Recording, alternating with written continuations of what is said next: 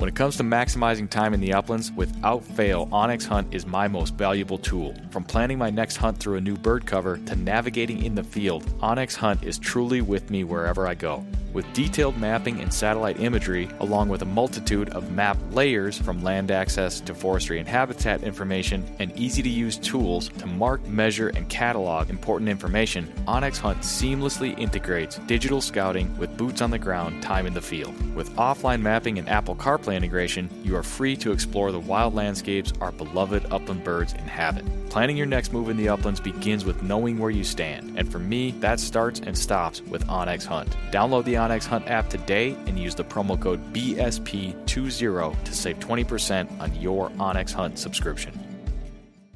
When the miles rack up faster than your flush count, that's when you'll truly appreciate your hunting vest from Final Rise. Built for the uplands and proudly sewn in the USA, the complete lineup of hunting vests from Final Rise, from their all-new Summit XT down to the minimalist Sidekick system, are all built upon the foundational load-bearing waist belt and low-profile shoulder strap system, which allow you to carry all the gear you need and do so comfortably while maintaining your ability to move freely and perform when you need to most. With a complete lineup of accessories and newly released performance field apparel, Final Rise has the gear you need to help you get the most out of every mile and every flush. Final Rise gear is built for the uplands. Get yours today at finalrise.com.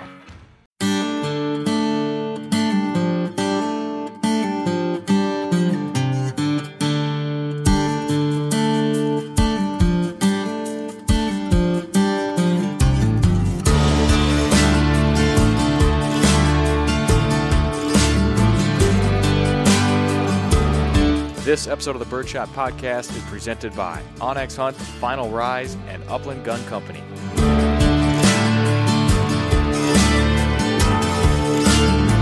On this episode of the show, we explore the story of an old duck hunter with Keith Crowley. Thanks for tuning in to episode number 218.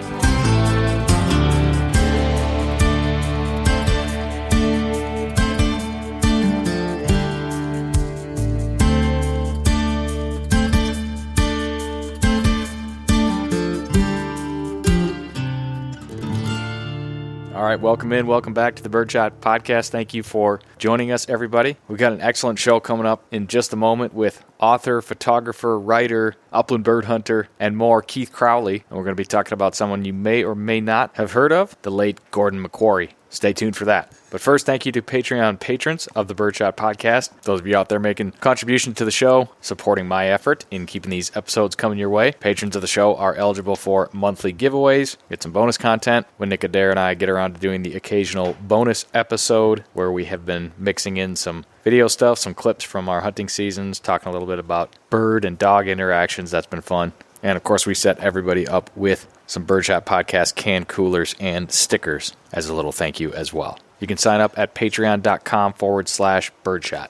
All right, don't forget to leave a rating, leave a review, subscribe to the show, follow the show, whatever you can do in the podcast app or player you are listening on. All little things that just take a moment and also help to promote and grow the show. All right, I'm coming to you today amidst one of the dreaded April ice storms we sometimes get around here. Mother Nature is doing some pruning today. Trees getting covered up in ice. We're losing limbs. Stuff's falling. We had no power for a few hours here. I'm back online for the time being. We'll see how long that lasts. Got the pellet stove running in the background. Thought that was done for the season, but it simply seemed necessary on this dreary April day.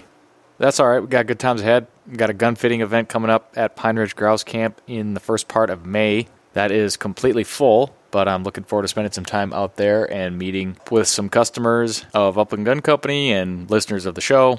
And I will likely be dovetailing that with some turkey hunting as well. So really looking forward to that. Doesn't feel much like turkey hunting today, but it's just around the corner for myself. And I am, I suppose, now even more excited for that. I don't imagine weather like this to be very good for birds this time of the year, sort of at the end of the long winter when food availability, I assume, is pretty low. It's kind of an added stressor. It's not all that cold. It's 31 degrees here, just cold enough for the rain/snow/sleet to freeze, whatever it is that's coming down. I can hear it pelting off the roof of the Birdshot studio, but I don't know how stressful this is on the birds. I'm looking out the window at a robin. We got woodcock that have been back for the last week or so. Do they get caught up in all this? I don't know, maybe somebody out there, biologist or somebody with more knowledge than I, could chime in for all of us backyard observers. The birds out my window don't look all that bothered by it, but again, far from ideal. And juxtaposed to the lovely weather we had last week, which you will hear my guest and I talk about on today's show, seems like a completely different world outside today, but such is the way of life in the wild. With that in mind, let's talk wildlife and adventure and much more with our guest today, Keith Crowley. As I mentioned moments ago, Keith is an author, photographer, writer, upland bird hunter, many things of interest to our listeners here on Birdshot. I brought Keith on the show today as I had recently completed his biography of Gordon McQuarrie, The Story of an Old Duck Hunter. Now, you may or may not have heard of Gordon McQuarrie. I had not until maybe 10 years ago when a coworker mentioned him to me as a duck hunting and fly fishing writer primarily. However, as you'll learn on the show today, Gordon McQuarrie grew up a hop, skip, and a jump across the tip of Lake Superior from me in Superior, Wisconsin, and eventually became a writer and wrote many, many stories, articles, essays about northern Wisconsin and the woods, waters, and wildlife here. I learned a lot more about him reading Keith's book, and if you're interested in Gordon McQuarrie, I would highly recommend it. Forward to the book was written by another author I mentioned here on the show quite a bit, Michael McIntosh, and I won't get into it too much today because Keith is a much better teller of the Gordon McQuarrie story than I. But despite the fact that McQuarrie wrote a lot about duck hunting and fly fishing, he mixed in some partridge now and again as well, and I think you'll find his story quite interesting. There's a number of McQuarrie books still readily available, some of them harder to find than others, but if the conversation today piques your interest, they are definitely worth seeking out and acquiring if you can. So I'll leave it at that. We'll let Keith tell the rest of the story. And with that said, I'd like to welcome into the conversation and onto the Birdshot podcast, Keith Crowley.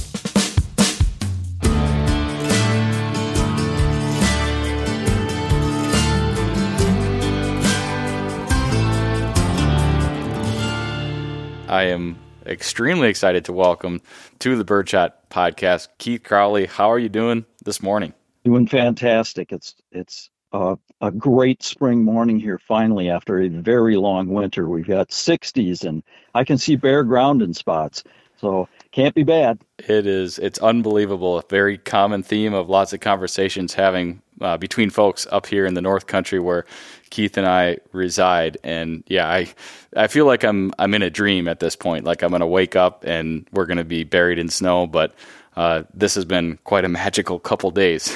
Yeah, definitely. Well, it could still happen too. We get a lot of April and even May snowstorms. But right. I always take the first real sign of spring for me is when the woodcock show up, and they came back last week, so they're never wrong. They know when it's spring, so I trust the woodcock.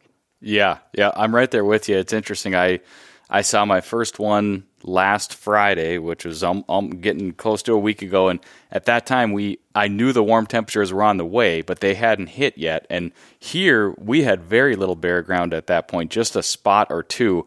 And in hindsight, I was thinking about this, that the woodcock, either they were just very eager to get back or they timed it perfectly, because now we've had 3-4 days of 60-degree weather and there's a lot of snow to melt, but it's going fast.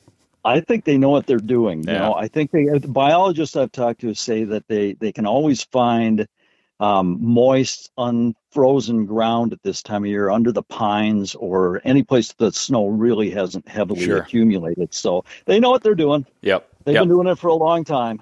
And I think it's pretty commonly understood. This realization for me came when one time I spent a couple days down in Louisiana hunting, and the woodcock down there, they're not battling with winter conditions or snow, but they are moving around. They kind of hop around and look for the ideal conditions. And I think they do that as the snow recedes in the north, and they'll go up and they'll go back, and they hopscotch around a little bit, I think. Absolutely. Yep. They bounce around, and some will even go back south a little ways to find what they're looking for. Yep. So this telemetry study stuff they do with them is really fascinating to me. Yeah, absolutely. Well, before we dive in too deeply here, Keith, why don't you tell the listeners a little bit about yourself? Listeners may have heard of you. You're an author, photographer, a man of many talents by my assessment. Well, Well, I don't know about that, but I've lived a good outdoor life. That's the Yeah. thing. I've been able to turn my passions for hunting and fishing and photography into a career. So yeah, I have several books out. I know we're going to talk about the Gordon McQuarrie book that unbelievably is 20 years old Wow. this year. So yeah, that even set me back when I realized it was 20 years ago. I have a couple of different wildlife books out. Wildlife in the Badlands is a book I've done for the National Park Service out there, and I've got numerous magazine articles, dozens. In fact, by now it's hundreds of magazine articles and thousands of photos published in various publications all over the place. So you probably, even if you don't recognize my name, you've probably seen my work. I've had some covers on the big magazines and lots of spreads, and so you've probably seen my photography even if you don't know my name. I would think that's a fair bet. I was on your media website, lodgetrailmedia.com. Did I get that right? Yep, Yeah, yep, that's I was correct. perusing around on there, and I, of course, had seen some of your stuff before, but yeah, there was a lot of stuff there, a lot of magazine covers, and I had come across I think I came across the Wildlife in the Badlands book when I was digging up my copy of The Story of an Old Duck Hunter, Gordon McQuarrie. So I saw that. I wanted to pick your brain on that a little bit. Maybe we'll talk Western sharptails as well as Midwestern sharptails a little bit, but folks have more than likely seen your photography at one point or another if they're paying attention to some of the usual magazines and publications and all that stuff. I think go ahead. I'll just let me plug the website they really should go to is my primary hunting and fishing website is crowleyimages.com. Okay. And if they were to go to that website, there's a tab that's called In Print. And if they click on that, they'll see, a lot of covers and a lot of stories that they might have actually read. They're all hunting and fishing related. So the Lodge Trail website is use that as my primary wildlife website for a long time. And I try to keep the hunting side and the wildlife side separated for obvious reasons. So sometimes the wildlife people don't want to see the dead critters. And the hunting publications, that's what they want. So I keep them separated. But yeah, Crowley Images is a better site to go to if you're hunting specific, if you're looking for that kind of thing. Yeah. There's some beautiful images here. I'm just glancing at it quickly. You've been all over the place, Keith.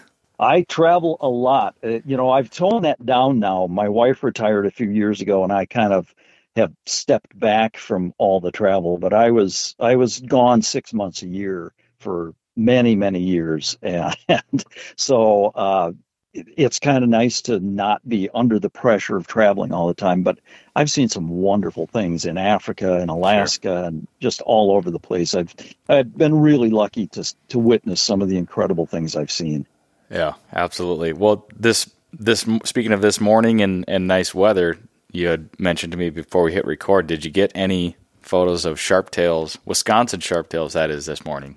I did, but they're a little bit out on the lek that they're trying to establish up in our area up here on the Barrens.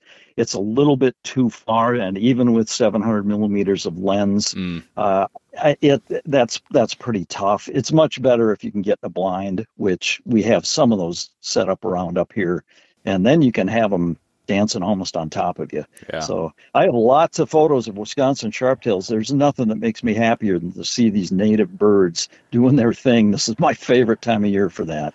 Yep, I can imagine. I was chatting with our mutual buddy Mike about a week ago, and I was curious. And last week, again, ahead of this warm weather that has really taken a beating to the snow, he had said there were birds on the lek, and I was curious if I assumed they were still on top of the snow, and he confirmed that they were still dancing on top of 24 inches of snow. What's the current status?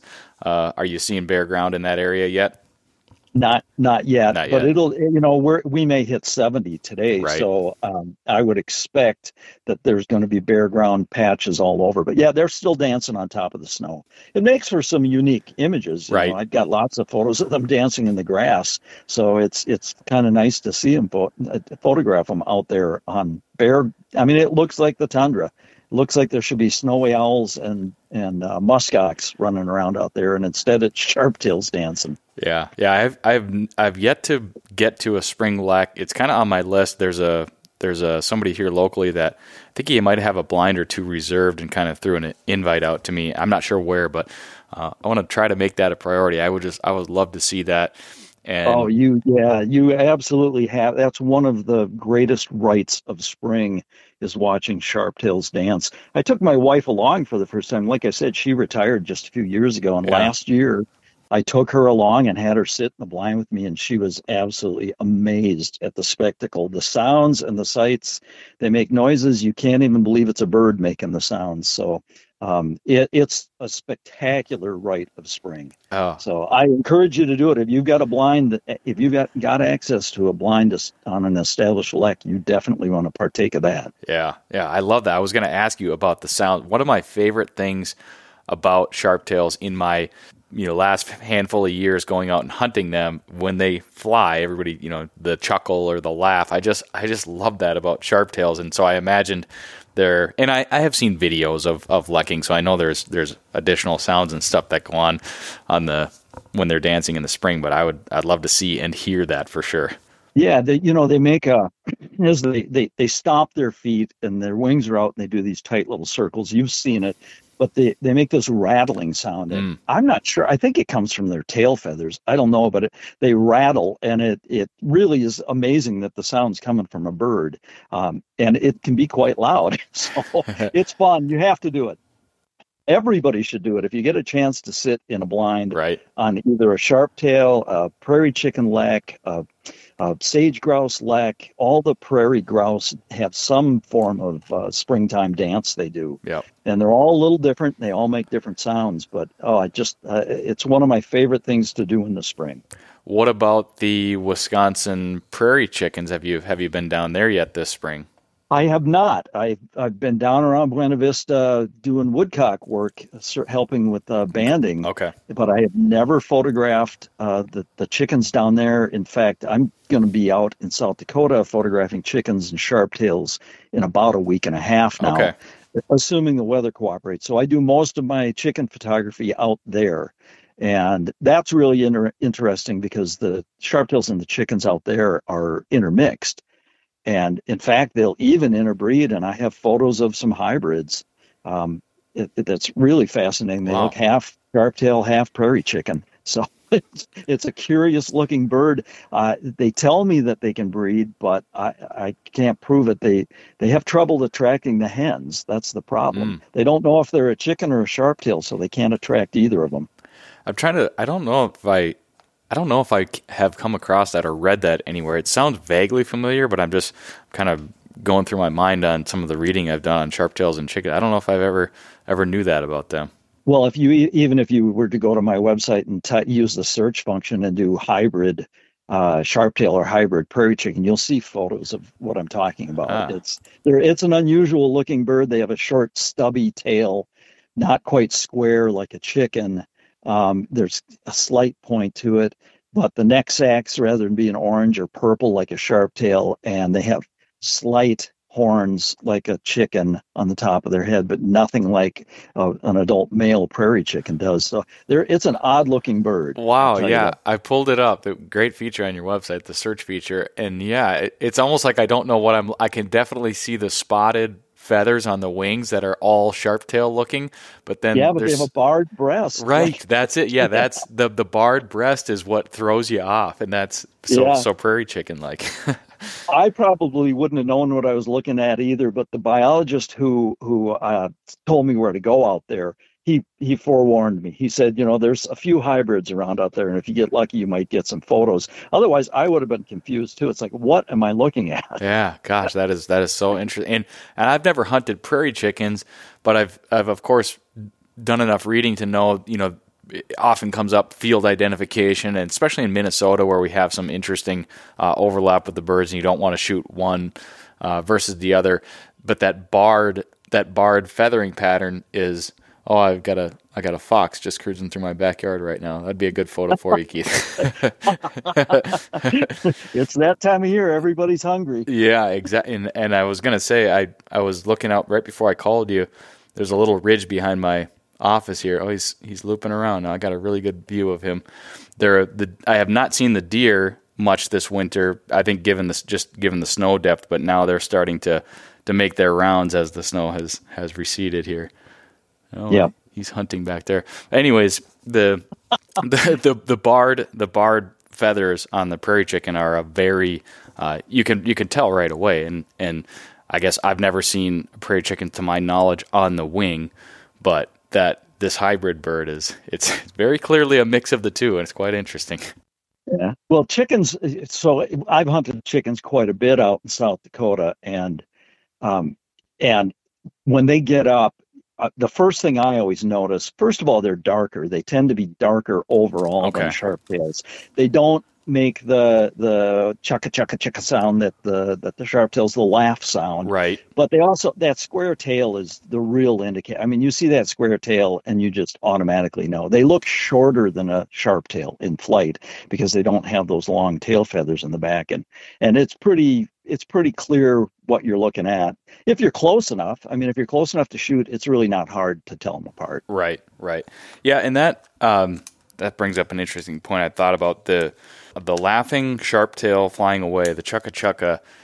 It seemed to me, I think I was under the impression after my first few years that they pretty much did that all the time, but now I feel like I've maybe flushed a few, or something changed in my mind where it's not 100% that they always make that sound when they're flying. Could you comment on that? Well, no, yeah, I've heard them make that sound when they've been incoming too. Okay. So I think they do it just in flight periodically. I'm not sure if it's a warning to other birds. I don't know what it is, but I've had them inbound where I've been sitting in a blind and they'll be making that sound as they come in. Yeah. So in fact, that's how you spot them coming, is you'll hear the sound first. So I don't know. Not being a biologist, I couldn't swear why they make the sound, but I have heard them doing it when they weren't being chased by something. Right. Let's put it that way. Right. Yeah. And they do it enough to where you're very likely to hear it if you spend any time at all chasing and flushing sharptails. And in my mind, I had thought it was 100%. They were always making that sound, and so that would be a way to tell the difference. But then I think that may not be. You never probably want to put all your eggs in one basket. You want to be sure of a few different things. There are times that I've flushed them while hunting them that they have not laughed at me as they went away. But yeah, so I would not probably use that as a identifier myself. Okay, so back to the important stuff. Are you going to be out on the deck at happy hour tonight, soaking up that 70-degree weather, drinking a beer? Yeah, maybe not a beer. It might be a gin and tonic. Okay. But yes, I will be. Yeah, I could imagine. So it's going to be a very, very nice evening down on the lake. Are you at the lake full time, essentially, other than in the winter? Right. Yeah, we are here full time. In 2018, we moved up. When my wife retired, we just sold the house. We had a house down in Twin Cities. Okay. And we sold that and moved up immediately. We've had this place up here for 25 years. And we call it the cabin. It's a small lake home. Sure. So yeah, we're right on the Eau Claire chain of lakes. Okay. And yeah, there's this morning now there's geese honking all over, and there's swans flying around, and the deer come and go, and yeah, it's a busy place at this time of year. We can't wait for the ice to come off so we can start kayaking around. We see some pretty cool things, lots of otters and things like that at this time of year. Yeah, we've had otters. I don't see them very often, but we've had otters on our lake, which is it's not too far from where you're at. But I wanted to sort of segue there. And are you a Wisconsin native, Minnesota native? What's your backstory? How did you get hooked on all this stuff, Keith? Well, I'm a Minnesota native. Okay. I grew up in the western suburbs of the Twin Cities. I was born at the time in the early 60s when I was born. It was a little town called Osseo. Okay. Yeah. Now it's a suburb. Now it's been surrounded and encompassed by the city. So Sure. it's part of the West Metro in the Twin Cities. And I spent my whole youth there, and worked in a variety of sporting goods stores when I was a teenager. The old Burger Brothers stores, and There was a store in Wayzata called Bell's Hunting and Fishing. When I was 18 years old, I got a job there. It was a fantastic experience. And so I've been involved in hunting and fishing my whole life. I should probably start out by saying my dad was, uh, he was nuts about ruffed grouse. He Okay. didn't really care about anything else. It was odd. You could get him to hunt pheasants, but you had to twist his arm. I don't think he ever shot a woodcock in his life. He just loved ruffed grouse hunting, and his entire life, that was the high point of his year was hunting ruffed grouse in October and November. And even up to his dying day, I mean, one of the very last conversations I had with him when he was in the hospital for the last time was he wanted to know how the grouse numbers were. That was his passion. And so I did grow up hunting. I started out with grouse and woodcock and sharptails in Minnesota back then. Sharptails were legal game in the mid 70s when I started hunting. And so we hunted a little bit of everything. There were Hungarian partridge, lots of pheasants back then. So it was a good time to grow up hunting in Minnesota. Subsequently, we moved in the early 90s. I think in 1991, we moved just to Hudson, the Wisconsin side of the river. Okay. And so, yeah, I've been a Minnesota guy my whole life, primarily. Living in Wisconsin now. Right. Yeah, you crossed the border, which I maybe would have frowned upon that a few years ago, but now my heart has been swept away a little bit by Macquarie country, if you will, and we've got the family cabin over there too, and I've realized a whole world of Northwoods beauty that I was missing, being a Duluth guy. It is. It's a beautiful area. Well, Duluth, that's tough to have a town that beats Duluth for outdoor recreation. Yeah, it's a nice balance. It is, but Macquarie Country is, I had been reading about it since, I guess I probably read my first Macquarie book in the late 1970s. Okay. And I'd been reading about it since then. And so when my wife and I got married in the mid 80s, we came up and started looking for a lake place up here and found one. So we've been up here ever since in one form or another. We had a different, smaller cabin on a smaller lake in the 80s and early 90s, and then subsequently sold that and bought the place we're in now. Okay. Cool. Well, we'll get to that. When you were growing up west of the Twin Cities, were the sharptails kind of in and around there? Were you traveling to go hunt them? My mom's side of the family was all farmers, and they were all farmers kind of between the Twin Cities and St. Cloud. Okay. So Monticello and Rogers and St. Michael and Albertville and Buffalo and out in that area. And we would occasionally run into sharptails there. It was pretty rare.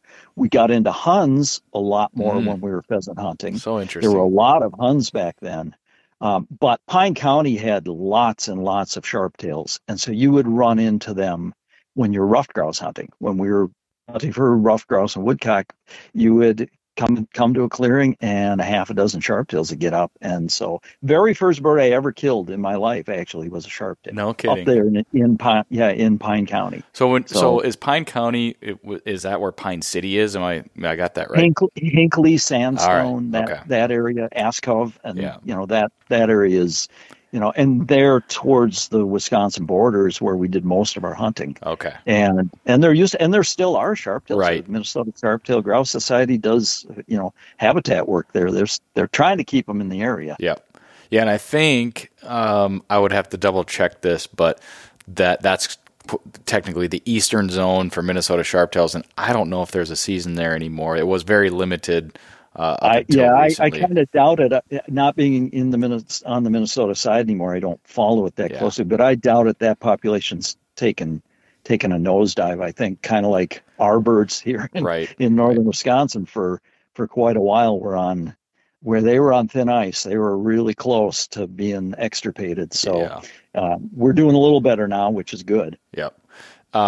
What did your dad call grouse? Did he call them grouse, or was it partridge, or what did he call them? He called them ruffs. He always called them ruffs. He never even bothered with ruffed grouse. I knew it. He wanted to go hunting, and it was ruffs. Right. Everybody over here on the Wisconsin side calls them partridge. Yeah. That's kind of the old. Macquarie called them that too. So it's just regional differences. I know on the New England coast too. A lot of guys call them partridge there. So Yeah, or pats, or yeah. Pats, yep. And Yeah. if you get into the southern Appalachians, it's, some people actually call them pheasants down Right, there. mountain So, pheasants, I've heard that. yep, Yeah, yep. yeah. So So it's it, all it regional stuff. But yeah. yeah, my dad called them roughs. That's all he ever said. Let's go rough hunting. So that's what we do. Oh, I love that. That's yeah. Partridge is the word for me that brings me back, because that's what my grandpa called them, my dad called them, and so I just always have a special place in my heart for the word partridge. I use it interchangeably with Yeah, roughs now. I call them partridge probably half the time. yeah, And that's McQuarrie's influence because he always called them that. yeah. So good segue there to we'll chat a little bit about McQuarrie, and I suppose we should tee this up, and who better to tell the listeners a little bit about Gordon McQuarrie than the guy that essentially wrote the book on him. Tell us a little bit about Gordon McQuarrie, and then we'll kind of tie in where these references are coming from and why he's of interest to folks like you and me. Right. Yeah. Not everybody knows who he is now. He's gone a long time. He was one of the original golden age of outdoor writing guys who came up in the 20s, wrote through the 30s, 40s, and 50s. He died in 1956, so he's been gone a long time. But he wrote a lot of very timeless stories, including a series of well, now they're in book form. Originally, they were magazine articles about the Old Duck Hunters Association, which turns some people off if they're not duck hunters. Right. But frankly, the Old Duck Hunters Association, they hunted deer and they fished for trout and they fished for muskies and they hunted ruffed grouse and they hunted everything under the sun. McQuarrie was a very well-versed outdoorsman. Yeah. He was the outdoor editor of the Milwaukee Journal for 20 years. And in fact, he was the first outdoor editor in any major newspaper in the nation. His sole job was just to go hunting and fishing and write about it for the paper from 36 to 56 when he passed away. And so he went everywhere. He hunted and fished in Alaska, and he went to Georgia for quail and Alabama for quail. And he was in the Dakotas all the time chasing pheasants. And he was a well-rounded sportsman. And so when people hear the Old Duck Hunters Association, they kind of assume it's just a bunch of duck hunting stories, and they are anything but. He wrote a lot of stories about ruffed grouse and woodcock and pheasants, and he ran the gamut when it came to hunting. Yeah, absolutely. And I know that I didn't come across him a long time ago or anything. I don't think I probably saw the name growing up or something mentioned in the paper, but never really paid much attention to it until a coworker of mine, I was working in the Twin Cities, he was asking me, he knew I was a big hunter, not necessarily a duck hunter, but he kind of pointed out that the Old Duck Hunters Association and the books and the stories, and that he wrote a lot about Wisconsin, and that's sort of, he had a love for Wisconsin that never left him, and you wrote about it in the book, and he wrote about it, that was he felt it was while he was there, it was some of the best hunting and fishing in the world, and some of the best country around. And that kind of stuff draws me in. Just, again, you have a connection there in geography. And I dove in, and very quickly I picked up, I think, the Sporting Treasury book, one of those. And it's lots of fly fishing on rivers that I know in this area, and plenty of duck hunting and the mention of partridge and woodcock here and there, but he's got a style and an appreciation that I think folks listening to this, if they've read many of the books that we've talked about on this podcast, they would find something of interest in McQuarrie's work as well. Yeah, he was atypical of most writers. When he started doing these stories for, Field and Stream and Outdoor Life and all the big magazines back in the 30s, there weren't a lot of guys writing in the style and about the subject matter that he was. Yeah, he was writing about hunting, but he was writing about the experience far more than he was. One of my favorite quotes, and it's kind of the quintessential McQuarrie quote, is, I'm going to try to do this off the top of my head. Some people ask why men go hunting. They must be the kind of people who seldom get far from highways. What do they know of the tryst a hunting man keeps with the wind and the trees and the sky? Hunting, the means are greater than the end, and every hunter knows it. And that's McQuarrie in a nutshell. The means are greater than the end. They came home with a lot of ducks and trout and killed a deer now and then, but that wasn't the point. It never was for him. He was all about the experience, and that was rare back then. He kind of created a mold that's, a lot of outdoor writers, Gene Hill and those kind of people followed in his footsteps later on, and created some wonderful hunting literature. I can't think of anybody who was writing that way back in the 1930s. This is in the Depression when, people are starving, and he's writing about, we're not out there to kill things, we're out there to, to keep a tryst with the wind and the trees and the sky. It's really remarkable to have that mindset at that time. Yeah, absolutely. And I think so here's another one. Actually, I have I've got your photo essay. This was in the RGS magazine in 2017, and I came across this on Keith's website and asked him to send it to me. So here's a similar quote with a partridge connection. The man kneeling in the autumn leaves, dressing his first partridge, should know that he is of the elect, that he has entered that Valhalla of sport where the best is hard to get and the getting the best part of it. Again, tying back to the experience in a time where it was much more about either straight survival, struggling, or bag limits and piling up wildlife and game. It was not about the things that Macquarie was writing about, as I understand it. No, that's exactly right. That's the essence of his work. Most of his old duck hunter stories were based around his father-in-law, who he called Mr. President, right, of the Old Duck Hunters Association. Al Peck was his father-in-law, and Al was the president. And Mr. President, every time he shot a grouse, the first grouse of the day, and this is the first guy I know who had ever done this. He would stroke the feathers, he'd fan out the tail, he'd lift the bird, lift it and weigh it, kind of heft it up and down, and then he'd bury his nose in the breast feathers and take a big whiff of that grouse. Now, nobody was writing about that in 1936, right? They were there for the experience. And there's a really good quote about. There's a story called A Brace Apiece. Yes. And that story, he talks of Mr. President, being the philosopher he is, talks about, they each had two birds. And Mr. President says to Macquarie, sure, we can get them, but we've got a brace apiece. A brace apiece, who shall ask for more? Two birds is enough, right? Yep. So a brace apiece is just, what a great philosophy to have. And back then, very few people were hunting ruffed grouse in the 1930s. The populations were very cyclical then as now, and there were closed seasons, a lot of closed seasons on ruffed grouse back then. So Mr. President, is one of the original conservationists, I guess. We don't need to kill a limit of 5, which is what it was back then. 2 apiece is more than enough. Yeah.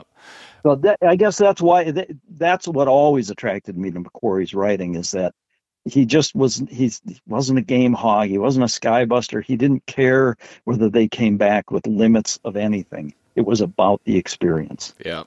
I'll throw one more out there while we're doing quotes, because this one struck a chord with me, and I don't think I had come across this quote till I was reading in your book, but it's in your essay again, and the listeners will know why when I get to the end. But partridge hunters know the remedy. The remedy is walnut and steel, oiled leather, baggy canvas jacket, and the stinging smell of nitro hanging in the hazel brush. And I've got like a mini love affair with hazel brush, and it's become. I don't even really know where I picked it. I assume like at times I wonder if I just made it up or if I heard it somewhere. But to hear or to read that in Macquarie's words, I know I'm not crazy. No, and that is one of the most evocative. The very first time I read his work, that was one of the quotes I read, and that quote actually reminds me of my dad. Yeah, and so it's very emotional for me. That is so evocative, that writing. The stinging smell of nitro hanging in the hazel brush. No kidding. Who can't relate to that if you're a grouse hunter? Yeah, yeah, and it's just wonderful. Yeah, knowing this again, this area, the hazel brush is, it's so tied to the covers in this part of the world. It's not universal across the entire ruffed grouse range in the same way it is here. So it just kind of it hits really close to home, which is cool. Yeah, I've had to fight my way through it more often than I like to admit. It's wicked, head-high stuff. It's hard to shoot through. Yeah, no doubt. Yeah, it's in the early season when the hazelbrush still has its leaves. You could make it come up with a reason to almost stay home. But once the leaves comes down, then things get interesting. I have a story about that too. I had a dog. Now this is 5 dogs ago. A black lab that I was out on just a really rainy, wet day in the 90s with this dog. Actually, may have even been the late 80s, and I knocked down a bird in the hazelbrush, and I'd already knocked down a couple, and she had found them. But we knocked down one. I knew I'd hit it well, and we could not find that bird. And we looked for an hour for that bird, and we came home disappointed, lost a bird, hated it. I had 2 or 3 others.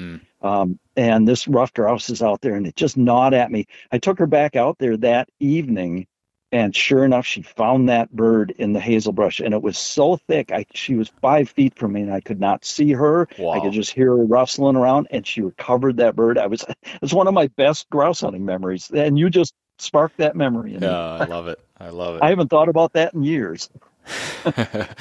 Yeah, the hazelbrush can, especially in some of those sandy soils, sand country stuff, you can get hazelbrush, and I guess I've seen it on both soil types around here, but it can be really, really thick, and the grouse love it. The sand, where we are in the sand country, it's prevalent. It's really everywhere. So yeah, and it's not fun to walk through, but the birds love it, and good for them. Indeed, they need places to go. Yeah, that's for sure.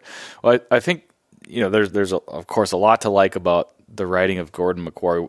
I think the thing that right away, before I knew all the backstory and had all these additional reasons to kind of, buy into sort of what he was writing about, is his sense of humor. I mean, in the Sporting Treasury book that I have, the interactions with Mr. President, his father-in-law, and his self-deprecating sense of humor is just really, really, really appealing, and that's a key part of a lot of his work.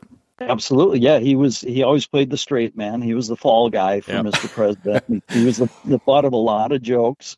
McQuarrie had a great sense of humor, and it was very gentle. It wasn't, he didn't slap you in the face with it. Everything was very, kind of subtle and subdued, but just makes you wanted to be there. You wanted to be with him and Mr. President in particular. You just wanted to be there.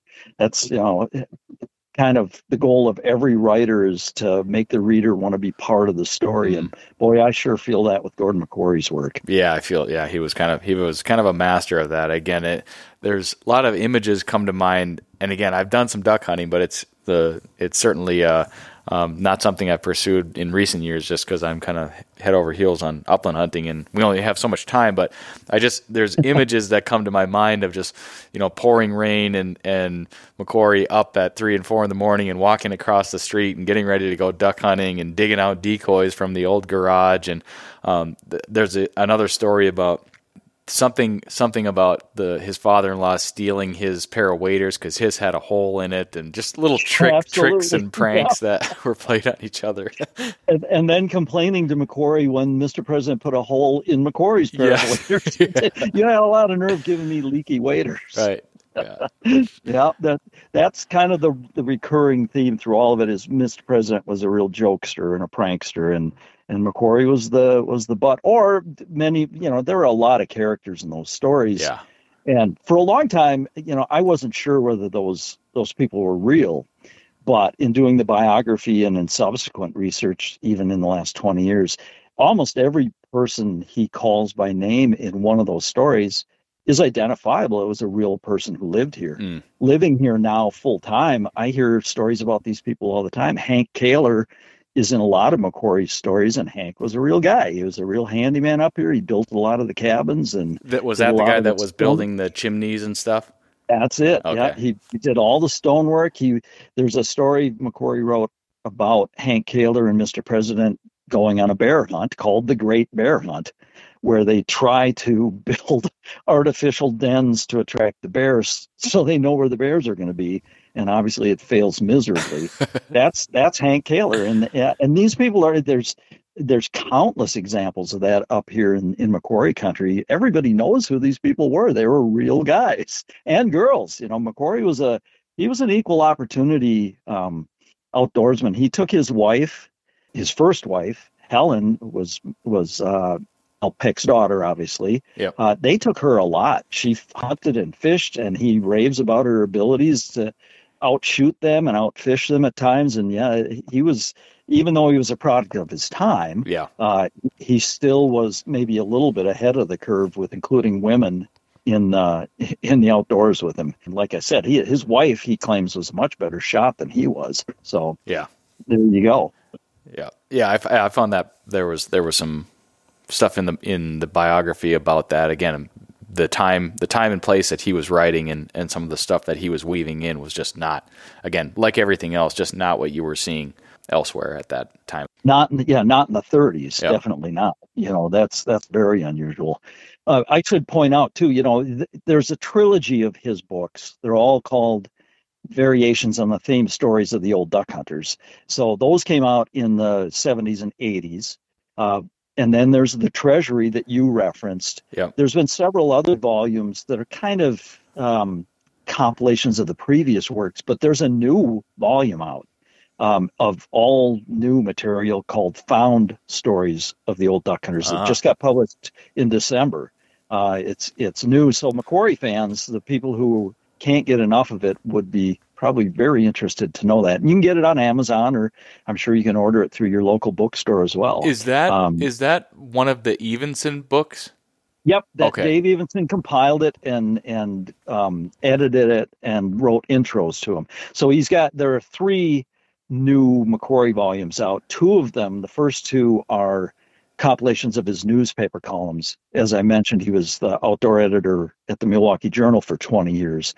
And so those first 2 books that came out 3 and 4 years ago, those are newspaper columns. The book that just came out, the Found Stories, that is magazine work that hasn't been published before. And there are 6 new old duck hunter stories that people haven't read since they were originally published in the 30s and 40s. Wow! So if you're a Macquarie fan, it's definitely worth noting that there's a new book out. Probably be the last one. We found, when I was doing the biography, I think it was 140 magazine stories, and only about half had been printed up to that point. Most of them have been printed now in book form. So, and this is the last one, and this is going to be, I think, unless somebody discovers something I haven't discovered in 20 years, I think this is going to be the last one with Old Duck Hunters Association stories in it. And I'm not actually involved in it other than doing the original research to find the stories. Dave did a magnificent job of putting it together, having it make sense, and then writing very nice introductions to each of the stories so people know who these people are, the cast characters, the locations, all that stuff. Yeah. So, gearing up for your next hunt? Check out Ugly Dog Hunting Company for all your dog supply needs. Ugly Dog Hunting carries a full line of products for your bird dog and even some for you. Whether you're looking for dog collars, GPS tracking devices, kennels, beds, leads, training equipment, or first aid supplies, Ugly Dog Hunting carries it and a whole lot more. New owner of the company and friend of the Birdshot podcast, Mike Nadusky, loves to remind me that while I do hunt with pretty dogs, every dog can be an ugly dog. Check out the entire selection of gear for you and your bird dog at uglydoghunting.com. For many upland hunters, along with their passion for dogs, birds, and the places we chase them, comes a passion for shotguns. Upland Gun Company specializes in customizing shotguns for the upland bird hunter, imported from Italy and shipped direct to an FFL near you. Select from one of their side-by-side or over-under shotgun platforms and customize the fit, function, and aesthetics to your liking. Design and build your next upland hunting shotgun with Upland Gun Company today. Visit uplandguncompany.com. Hey, it's Kaylee Cuoco for Priceline. Ready to go to your happy place for a happy price? Well, why didn't you say so? Just download the Priceline app right now and save up to 60% on hotels. So whether it's Cousin Kevin's Kazoo Concert in Kansas City, go Kevin, or Becky's Bachelorette Bash in Bermuda, you never have to miss a trip ever again. So download the Priceline app today. Your savings are waiting. Go to your happy place for a happy price. Go to your happy price, Priceline. Yeah, that's a good tip. I did not know that about I've got all three of those. I bought them recently after I picked up your bio and was trying to accumulate some of these. I did not know that about the third version there, the Found story, so I'm kind of eager. I started reading the first one that Evenson did, and then I know there's Dogs Drink and Other Dribble. Yeah, right off the reel is the first one he did, and that was the title of McQuarrie's column at the Milwaukee Journal. And then Dogs Drink and Other Dribble, and that's more columns from the Journal. And then, like I said, and he wrote thousands of columns for the Milwaukee Journal over the course of 20 years. He wrote literally, I think we figured it was probably somewhere in the 2,500 range, 2,500 columns. And so there's a lot more newspaper material, but a lot of it's news. It's not really stories. Right. It's news. It's field trial results, and it's, how did the fishing opener go this year and that kind of stuff, which is of limited interest if you're not a Milwaukeean or like a historian of sorts. Right. Yeah. So it's valuable information, but it's not probably interesting enough to put in a book. Yeah. So, but anyway, that's just, I thought that we don't want to gloss over that, because McQuarrie fans will find this new book really, really interesting. Yeah. There's a lot of stuff out there, and you can find most of this stuff. I was looking a little bit for the trilogy that Keith mentioned, and that one is a little harder to find at some of the what you would normally be used to paying for used books. That one's pretty coveted. I mean, understandably so, but that's I'll have to get my hands on that at some point. But there's a couple different directions here, but I don't want to overlook so obviously you were a fan of McQuarrie. You ended up sort of, kind of moving to that area or getting a cabin in that area. At what point did you decide, hey, you were going to write the biography on McQuarrie? How did that come to be? Well, it started out as, the idea was to do a magazine story, or maybe a couple of magazine stories, primarily about going back and finding the places he hunted and fished, because as reading the stories and being familiar with this area, he identified places, and you can find them. If you read the clues, he didn't, come right out and say, well, in the case of the Brule River, he'd tell you exactly what hole he was fishing in, or, Maze Ledges or Rainbow Bend, or you knew exactly where he was. So originally the idea was just to go back and find as many of these spots as I could and hunt and fish them and write a magazine story or two. But then when I was working on the book in the 90s, there were still a lot of people around who knew McQuarrie personally. And I started hearing all kinds of stories, and great stories, and people talking about Old Man McQuarrie, Gordon's father, and people who knew Al Peck and all that stuff. And it just occurred to me, there's a book here. So I contacted a couple different publishers. As you know, the Wisconsin Historical Society ended up publishing the book for me, which is wonderful. They're one of the oldest publishers in the nation, actually. Wow. So, and they did a fantastic job with the publication and editing and everything else that goes into making a book. But they encouraged me. They thought it was a great story. And I spent about 5 years researching, talking to people. I flew out to California and interviewed McQuarrie's only surviving family member, who was Tom Weeder, his son-in-law. Tom married Gordon McQuarrie's daughter, Sally. And they lived in Monterey, California. They were in the news. He was a newspaper man too, just like McQuarrie. And so, and I got lots of backstory from him. And they started working together back here, right? Yep, in Milwaukee. Tom was a police reporter for the Milwaukee Journal when McQuarrie was the outdoor editor. Yeah. Yep. And McQuarrie's second wife, too, after his first wife died in 52, 51. Boy, I should know this. 51, I guess she died. He married another, 2 years later, he married another Milwaukee Journal reporter. And they were married until he died in 56. Then she moved to England. And so unfortunately, I think a lot of research material went with her to England and just kind of vanished into the mist. Wow. We're trying to recover some of it. But fortunately, Tom Weeder, McQuarrie's son-in-law, had given me a lot of, what you would call artifacts, mementos, things that McQuarrie had owned, some decoys and fishing gear. And all that stuff now is on display, or much of it is.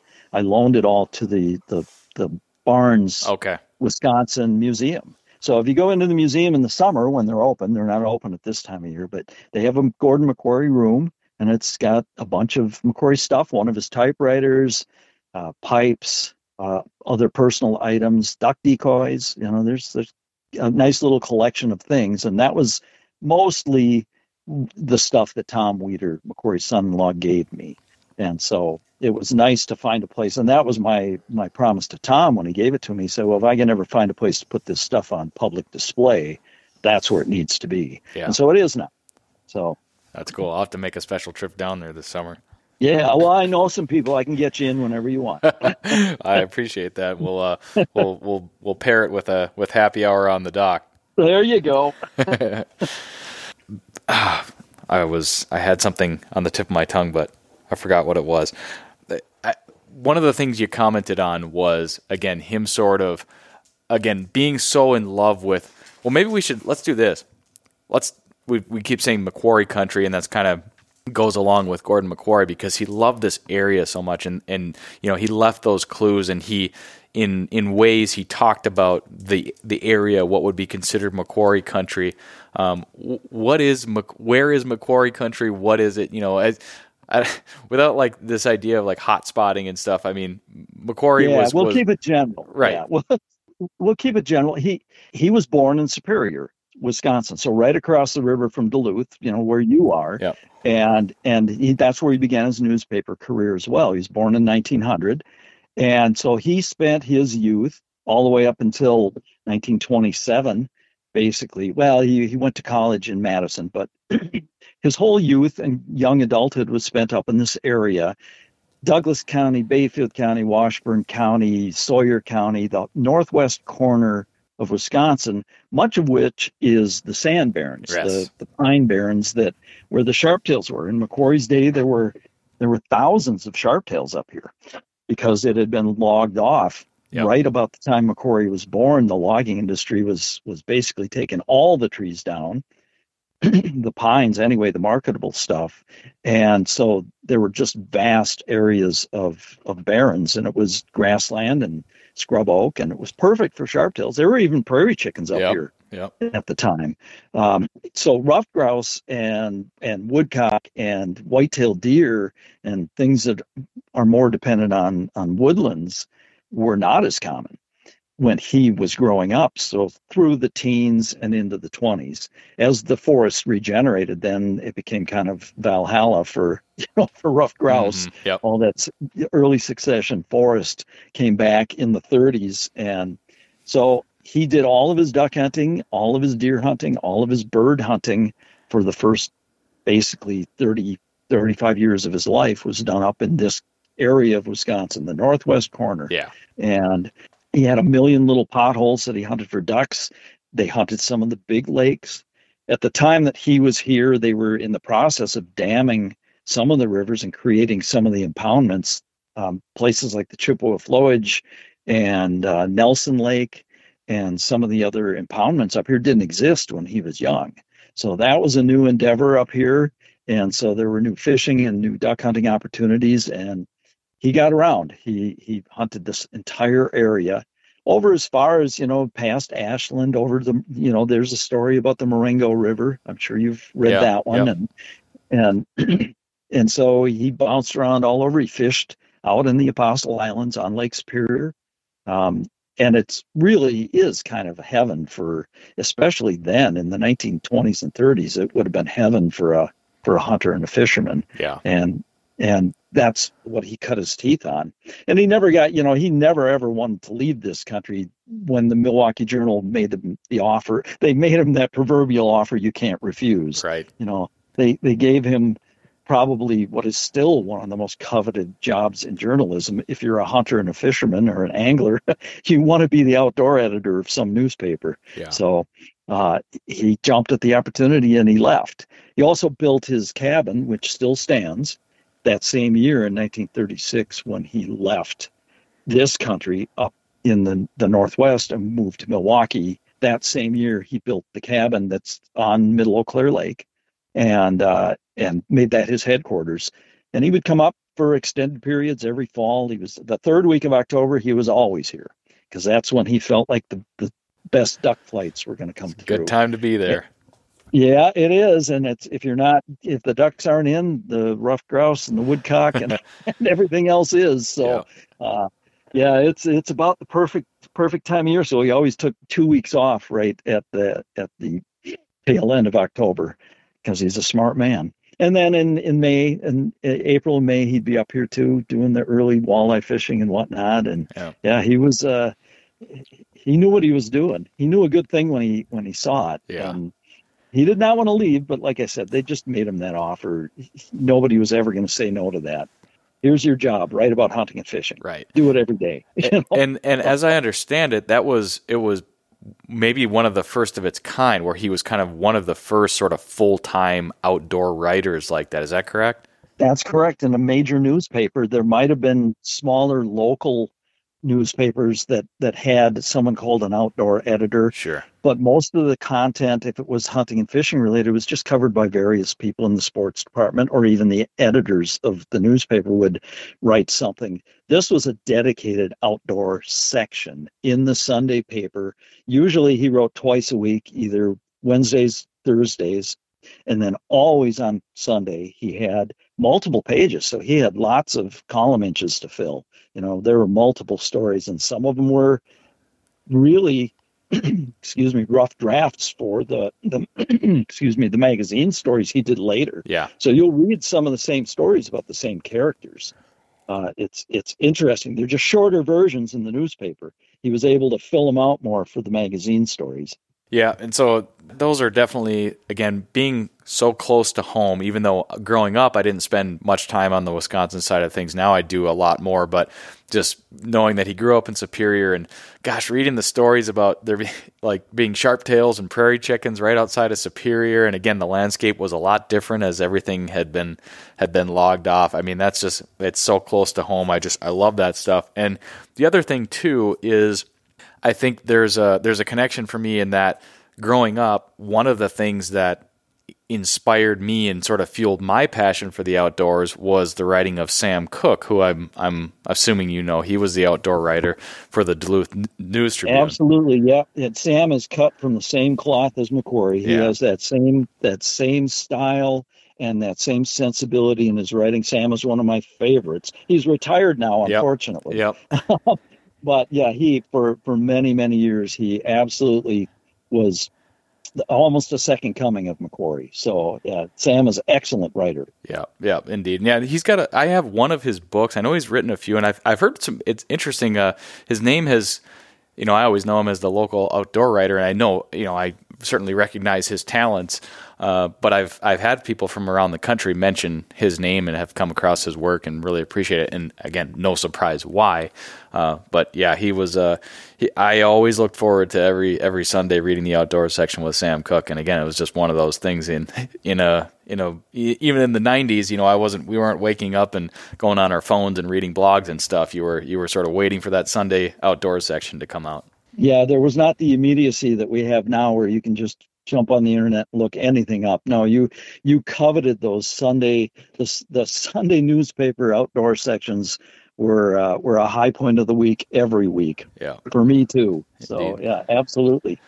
I recall what I was going to ask you. How did you dig up the information on McQuarrie's father, who was kind of like the Canadian prairie guy? That was so fascinating how you opened the book. Yeah, he was a significant part of Canadian history because he was involved in the Northwest Rebellion of 1885. He was one of Steele's Rangers. And Steele's Rangers was a notorious, depending on who you ask, they were either good guys or really bad guys, in quelling the last native uprising that Canada had in 1885. It was called the Northwest Rebellion. It was in Saskatchewan. Parts of it were in Alberta. And the rebellion was led by a Métis who is half French voyageur, half Native American, named Louis Riel. He led this rebellion, and William McQuarrie, Gordon's father, was part of the small unit of cavalry, Steele's troopers, who went out and pursued him and caught him. And I found that out because the only reason I know this is because Tom Weeder, Gordon McQuarrie's son-in-law, gave me a box full of things, one of which contained a Queen Victoria medal that was inscribed with his name, and then it said 1885 Northwest Rebellion, Steele's Troopers. Wow. And so I just started doing some research back. This is pre-internet research, so I spent a lot of time in libraries looking at microfilms and looking up the history of Steele's Troopers, and I discovered, yes, he's named multiple times in the source material, and he was one of the key players in that whole saga in Canada. So, and it was shortly after that he left Canada and came to Superior. Right. And so Gordon McQuarrie was born in Superior, and William was born in Ontario. He was a true pioneer. I mean, the railroad hadn't gone through, nothing had gone through Canada at that point. Western Canada was wide open, wild country, and he was there fighting alongside. He was originally went out there as a carpenter and got drafted as one of Steele's troopers when the uprising happened. So yeah, I thought that was interesting too, which is why I opened the book with it. It was kind of unexpected and a nice treat. I'm a history nut, right. So it was really interesting to me. Yeah, indeed. Talk about putting things into perspective. I mean, we're so affected by a recency bias and what's gone on in the last 5-10 years. And it's not that long ago that we're talking, and this world was entirely a different place. Yeah, William's obituary, it's not politically correct now, but the headline was "Last of the Indian Fighters Dies in Superior." That's the title of his obituary. He was literally right in the heart of all those Indian wars that took place on the northern Great Plains. He just happened to be on the Canadian side, so we as Americans hadn't heard much about that battle. But in terms of significance, it was every bit as significant as Wounded Knee or as Little Bighorn or any of the battles we're familiar with. It was really a big deal in Canada. So, yeah, I would encourage anybody who's interested in Canadian history to check that stuff out. There's a lot more available online now than there was back when I was trying to dig it up. Yeah, it's kind of a total sidebar, but I've sort of got interested in it, with a couple of references, a show I'm watching, and are there any books or anything that jump out at you that you would recommend that are kind of like, again, historical with Native Americans and sort of what the world and landscape was like in the 1800s? And just, I'm thinking about like the wildlife and landscapes and the Native Americans and their relationship with everything. Anything jump out at you? Well, there's a book that's a timely question. I just reopened a book that I'd read 15, 20 years ago that's called Lewis and Clark Pioneering Naturalists. And there's a million Lewis and Clark books out there. There's Lewis and Clark Among the Indians. There's Lewis and Clark Among the Grizzlies. This book really focuses on their journals and all the discoveries they made in the natural world on that trip. So, they were the first Europeans anyway to document pronghorn antelope and American badgers and black-footed ferrets. And they discovered so many things and swift foxes. I mean, I could go on and on and on. Yeah. People just didn't know these things existed because nobody had gone out there with an eye towards, the Native Americans knew about it, of course, and the French voyageurs who had been into that area occasionally knew about some of this stuff. But Lewis and Clark really documented just hundreds and hundreds of new species, and ended up sending a lot of them back to Thomas Jefferson. They'd box them up and send them back. And I guess a lot of that stuff, I haven't been to Philadelphia in many years, but I guess a lot of the specimens they collected are still viewable in museums in Philadelphia. Wow. So I love that kind of stuff. My bookshelf is full of Native American books, and I tend to read nonfiction Yeah. historical pieces more than anything else. It's just that's what I'm attracted to. Yeah. I appreciate a good story like Macquarie told, but my bookshelf is literally just full of historical stuff. Well, that comes as no surprise having read your Macquarie biography. The history throughout was very well done, and I appreciate it. Well, thank you. I appreciate that. Yeah, that's, I anytime I can tie history into, even if it's something current, if I can tie history into an outdoor story, I always try to. Yeah. I wrote a story a couple of years ago now about how Custer was a fanatical hunter and had a pack of dogs that he brought absolutely everywhere with him. They were with him when he died for the Little Bighorn. Some of his dogs, the whole story was about him killing elk and grizzly bears, and he was a phenomenal sportsman. And he wrote under a pen name. Boy, I'm going to forget his pen name now. Nomad. I think it was Nomad. He wrote under a pen name for Forest and Stream and some of the really early outdoor magazines. He wrote stories about hunting.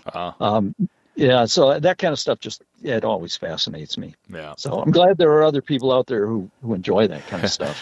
Yeah. Well, I'm certainly glad there's folks like you out there that take the time to like you said, before the internet, you were looking at going to the libraries and looking up stuff. That was a much taller task. But thank you for doing it. I spent a lot of time in dusty basements and libraries.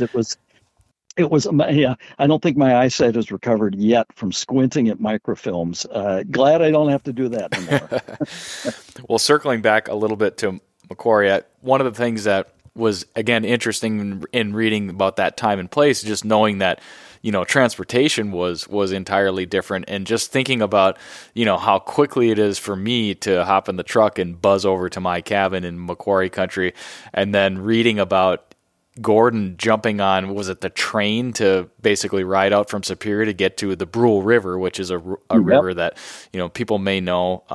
It's commonly referred to as the President, very historical river and of major significance in this part of the world. And Macquarie wrote about it a lot. Yeah. And, even before the train, he, in the early days, they'd take a train south out of Superior to a little town called Gordon, Wisconsin. Yep. And then they had to walk 16 miles from Gordon to where his cabin is. They originally built a little shack. So he and his dad would, during the course of a summer, do that a half a dozen times. Take a train to Gordon, walk 16 miles, work on this little shack they had built there on the shore of Middle Eau Claire Lake, and walk back to the train station. And yeah. There's he writes about the roads and the condition of them. Your listeners may not know of Highway 27, but Highway 27 runs between Brule, Wisconsin, and Hayward, Wisconsin. It's a beautiful highway. And Macquarie's, and it's a beautiful, smooth, wide open highway. Yeah. Now Macquarie called it the Hayward Road back in his day. Okay. And he said it was a road in name only. You did not want to go down that road in anything that wasn't a four-wheel drive vehicle. It was impassable, and there are little segments of that road where the original roadbed runs still. Rabbit Hutch Road is an example of it. The original Hayward Road, and all you have to do is drive that in the spring, and you'll know exactly what he's talking about. You do not want to go down. You need a half track to go down that road. So it was a little different time when he's trying to get places in the 1930s. Pavement was an exception rather than the rule. Yeah, that's wild. And then again, when he moved down to Milwaukee and had to get back up to the cabin, which is quite a long ways, and it was somewhat described as like treacherous travel on gravel roads. And again, just so different than things are today. Yeah, it took him. He wrote in one story. It took him 14 hours one time to get from Milwaukee. It's about 400 miles from where he lived in Milwaukee to his cabin on Middle Eau Claire Lake. And he wrote it took him 14 hours one time because it was partly a blizzard. And there were a bunch of reasons. But, I mean, I can't even conceive of 14 hours to go 400 miles. So, But Tom Weeder, his son-in-law, said they always dreaded that when they go up for the summer. They go up for a few weeks in the summer. And he said, we just dreaded that drive because it was all gravel or sand, and dust and dirt. And there was no paved roads. So what a nightmare. Yeah. But, they were made of tougher stuff too. Those old birds were those guys. They didn't have Gore-Tex. They didn't have smart That's wool. for sure. They had itchy, scratchy wool, and he wore a Hudson Bay blanket coat for a lot of his hunting and fishing, and a leather fringed buckskin coat for a lot of his duck hunting. Well, that's a far cry from what we're wearing these days when we're out in the woods. Yeah, they were tough. A lot tougher than me anyway. Now there's nothing of significance with Gordon, Wisconsin, is there? Nope. Okay. That was named after a different lumber baron, basically. Completely just unrelated, just happened to be. And the Buckhorn Saloon in Gordon, it's still there. That was one of Gordon McCory's favorite hangouts. Oh, really? Back in the yep. You can go in and have a beer at the bar that McCory used to sit at. I think he might have gotten thrown out of that ar a couple times. there was some interesting stories with respect to his drinking a little bit, and that he was a nice drunk, but he would be tossed from a bar now and then, but he would always be back the next day and welcomed in with open arms, that sort of thing. He was a newspaper man in the 30s. That's kind of a common story. They worked hard, they played hard, and they drank hard. Yeah. And he certainly did that too. So, if you've seen the show Mad Men, rewind the clock of a couple of decades, and it was maybe even more than that. Absolutely. Yeah. Yep. It's a common story that there was the most profitable bar in town was always the one right across the street from the newspaper offices. They never went broke because the staff, as soon as they got off, they all headed to the bar. He was not a teetotaler. Yeah. One of my very first, it was either my first or second deer hunt that was taken on by a mentor of mine who lived up the street, and he had a cabin near Gordon, Wisconsin, and that's where we went deer hunting. And I remember we went to a bar on the Friday evening before deer season. Actually, this would have been second weekend, I think, so deer season was already open. I don't recall if it was the Buckhorn Saloon, but... Was it in Gordon? It was, yeah, it was. It's the only bar in Gordon now. Maybe that's where it was.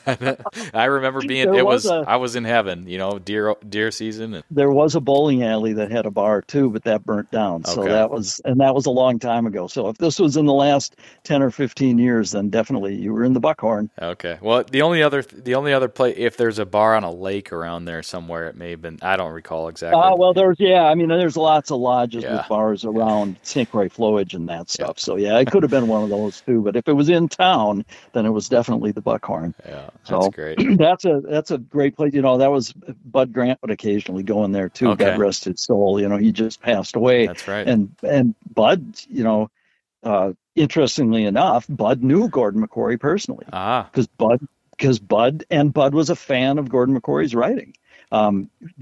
He had contacted me last year. We were going to get together and talk about it because I wanted to get his reminiscences about McCory, and we never made it happen. But Bud had a lake place here just outside of Gordon, and he used to spend every summer and a lot of falls up here hunting, and his health kind of over the last few years didn't allow him to come up as much as normal as he had in the past. But he spent a lot of time up here, deer hunting, duck hunting, grouse hunting.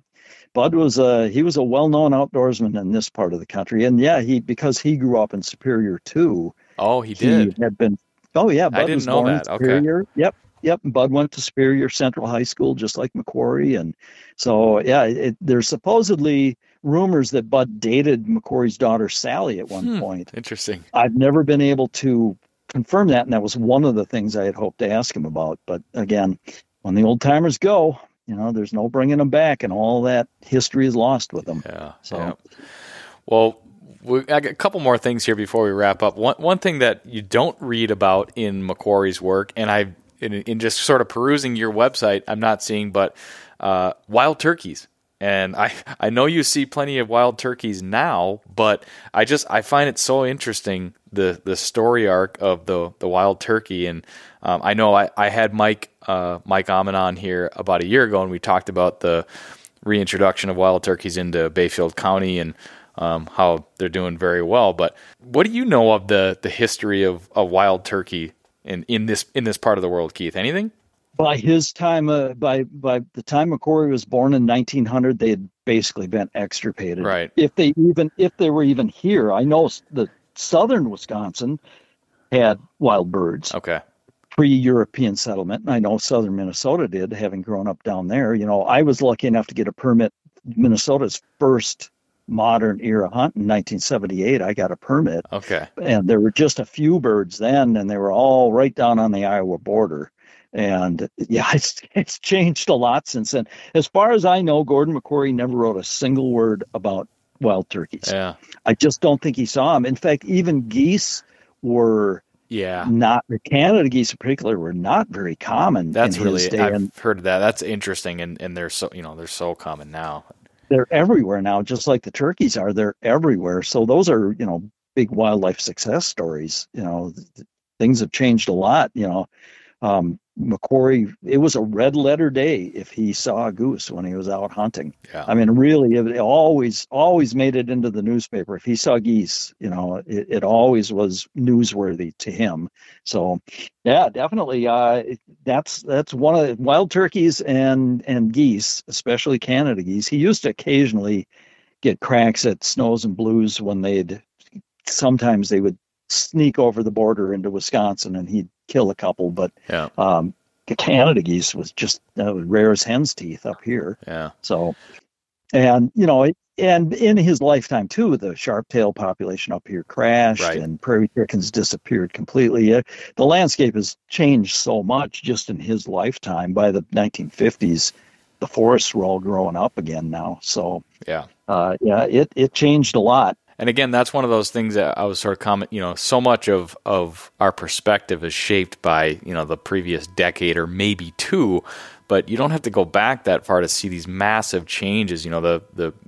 As you alluded to, essentially around the turn of the century, 1900, everything was logged off here, and there basically weren't big forests and trees in a lot of areas. And then the early successional grows back, and along with that comes a boom of species that are adapted to that habitat type. But then things change, and again, it's just they're dramatic changes that we don't necessarily see because they didn't happen 20 years ago. They happened. He was, and McCory was cognizant of that. Correct. He, was a huge champion of Aldo Leopold. He and Leopold, he knew Leopold personally. He hunted with Leopold at the shack, and they duck hunted over on the Mississippi River, and he used Leopold as a source. So Aldo Leopold was a major figure in helping shape Gordon McCory's philosophy on conservation. Let's call it that.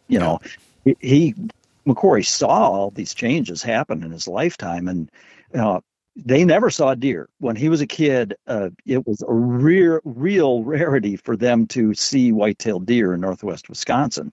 But by the 50s, and even by the early 40s, there were deer everywhere in this part of Wisconsin. And he wrote about all these things, obviously, for the newspaper. And he used Aldo Leopold as a source, as his expert. Yeah. And you can't hardly have a better expert than Aldo Leopold.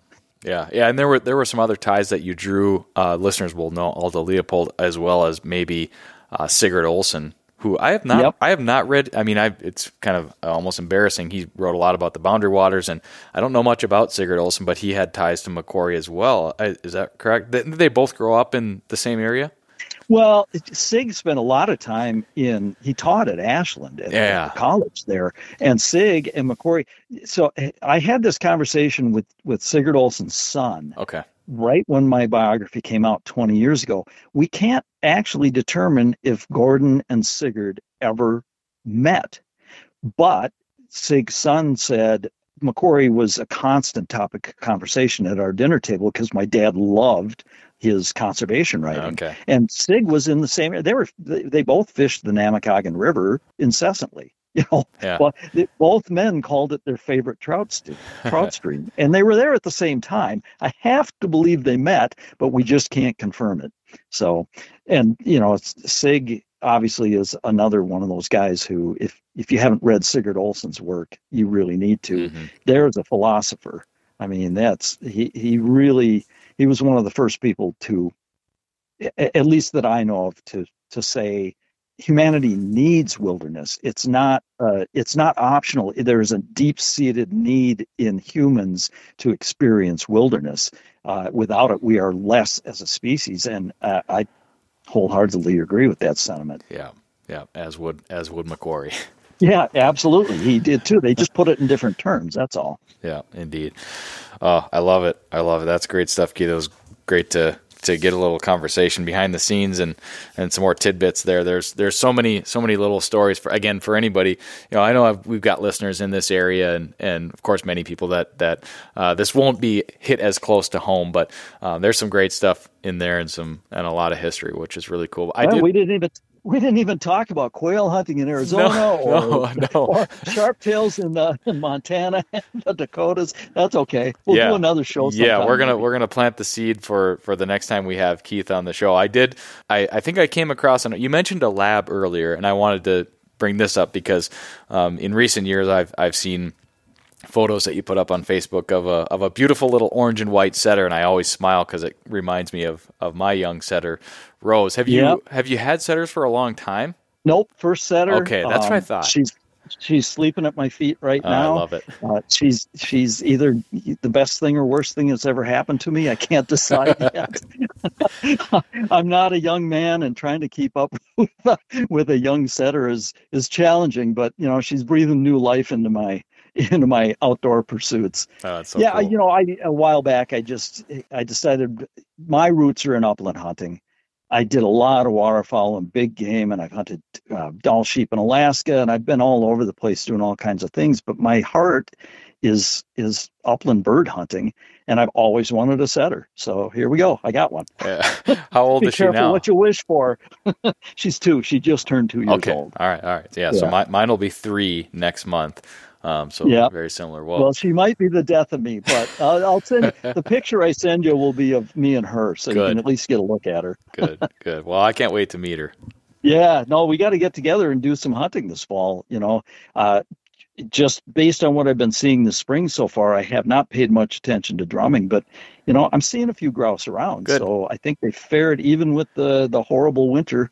They're equipped for it. Right. So I think they've done okay. Yeah. My take is there. I mean, they had plenty of snow. Whether or not the conditions of that snow maintained all winter, and it was. Would you agree? I felt like it was a fairly mild winter, other than the length of it. But throughout January, we had a lot of temps in the 20s and didn't have a lot of really, really terribly cold weather throughout. Well, I was monitoring that remotely from Arizona, right. But. That's right. You are right. The snow. I mean, I think we're second or third all-time snow levels up here, and so the snow was really deep. But based on my propane bills, it probably wasn't as cold as it has been in past years. So. That's a pretty good monitor. Well, I mean, you got to base everything on the realities of life. Indeed. You don't want to run out of propane up here in the woods. Yeah. Well, we'll keep our fingers crossed for a good spring and good nesting and hatching conditions for the grouse, and we'll have to poke around in the woods this fall and see what we find. Definitely. All right. Well, it's great talking to you. Oh, thank you so much, Keith. I really appreciate the time today. This was super enjoyable, and again, a lot of stuff here, folks. If this was their first exposure to Macquarie and things caught their interest, definitely do some digging and pick up Keith's book. I'll put links and stuff in the show notes, and we'll get Keith back on again to talk about some more of his worldly travels and other adventures. And I'm looking forward to it, my friend. All right. Thank you very much. It's been my pleasure. All right, Keith, hang with me for just a second. That does it for this episode of the Birdshot Podcast. Thanks for tuning in, everybody. Thanks for tuning in to another episode of the Birdshot Podcast presented by Onyx Hunt, Final Rise, and Upland Gun Company. Don't forget to rate, review, subscribe, and share. And if you really love the show and want to contribute above and beyond what you already do by listening, you can sign up at patreon.com/birdshot. Thanks for listening. We'll catch you on the next episode of the Birdshot Podcast.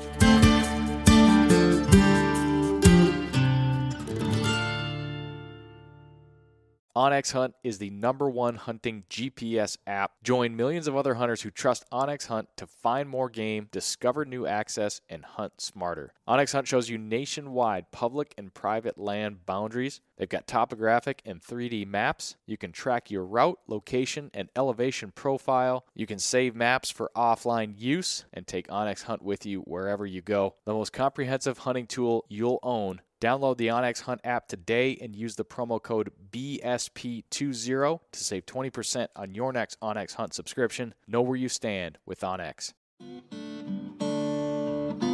Hey everyone, this is Nick from the Gun Dog It Yourself podcast. If you enjoyed this show, then you might want to check out my show as well. We highlight and break down the ins and outs of training your own hunting dog. Whether it's a bird dog or even the occasional hound dog episode, we cover all topics related to hunting dogs. Check out Gun Dog It Yourself on any podcast streaming platform and hit the subscribe button to be sure not to miss any future episodes.